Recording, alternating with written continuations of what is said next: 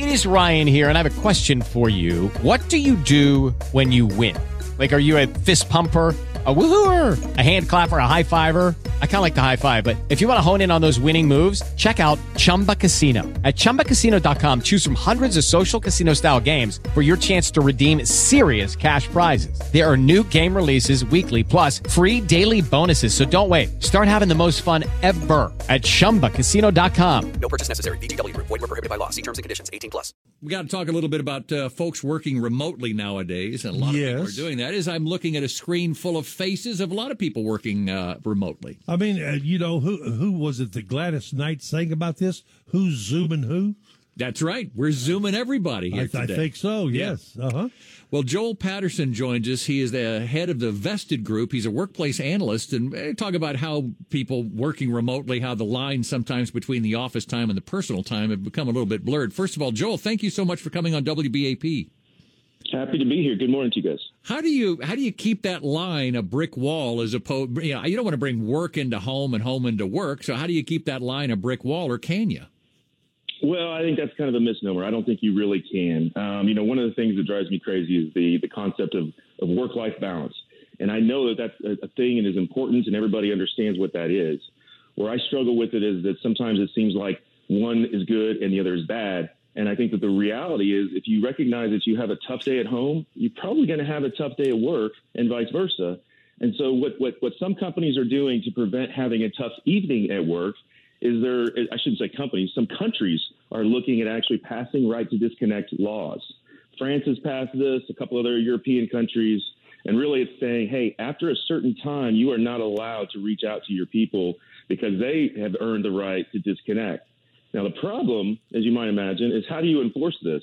What is the time that it's appropriate to disconnect? What if it's urgent? When are you allowed to actually reach out to them, and even if it's off hours?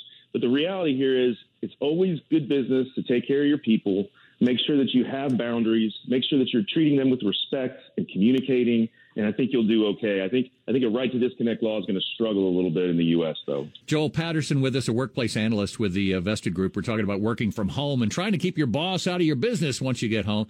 With people working from home, so many, Joel, do you imagine that this is going to be something that's going to continue into the future? And perhaps that like you said, there's just never going to be that line anymore.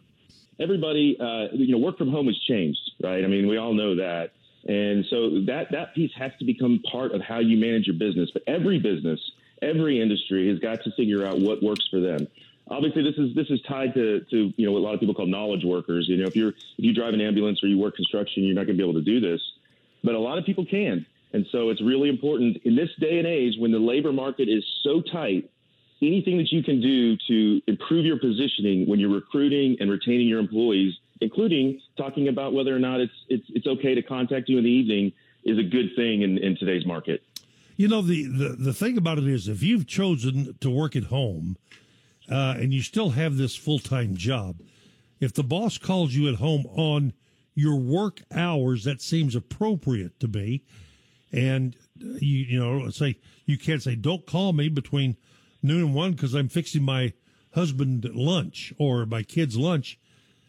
So you still have to, kind of seems like you have to keep some form of work relations there available if you've decided to work at home.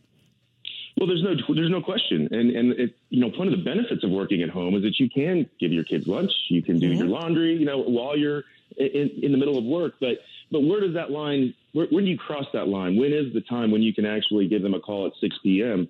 And that's up to a boss and a supervisor and an organization to make sure that those people feel respected. They feel like you have invested in them and they're important to the organization. And if you're calling at all times of the night, what you're probably doing is creating additional stress for them.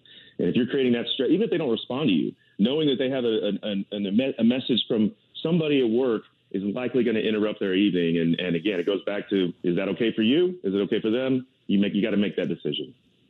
Joel, you mentioned that the labor market is tight. We keep hearing those stories. Hal said something earlier today, which I think is right. He said it's almost like employees now have their own union without being a member of a union. And why is the labor market so tight? Why are people just saying, you know what, I don't like work conditions. I don't like what I'm getting paid. I'm not interested in going back to work. What is causing all of this?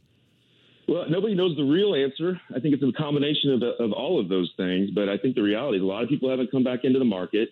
A lot of industries are doing way better than they thought they would do going into the COVID period. And as things continue to improve, I mean, in our business, we're seeing a lot of buying signs. People are really active in the market, but there's just not enough people coming back in to our industry to be able to fill all the roles. So for us, it's about, and I think most companies, it's about, all right, where else do we look for good quality people, and how do we groom our own? It's going to take a little longer, but that's a much better long-term solution. Yeah, well, I think November, 4.5 million people quit their jobs, and I'm trying to figure out where they are and what they're doing right now.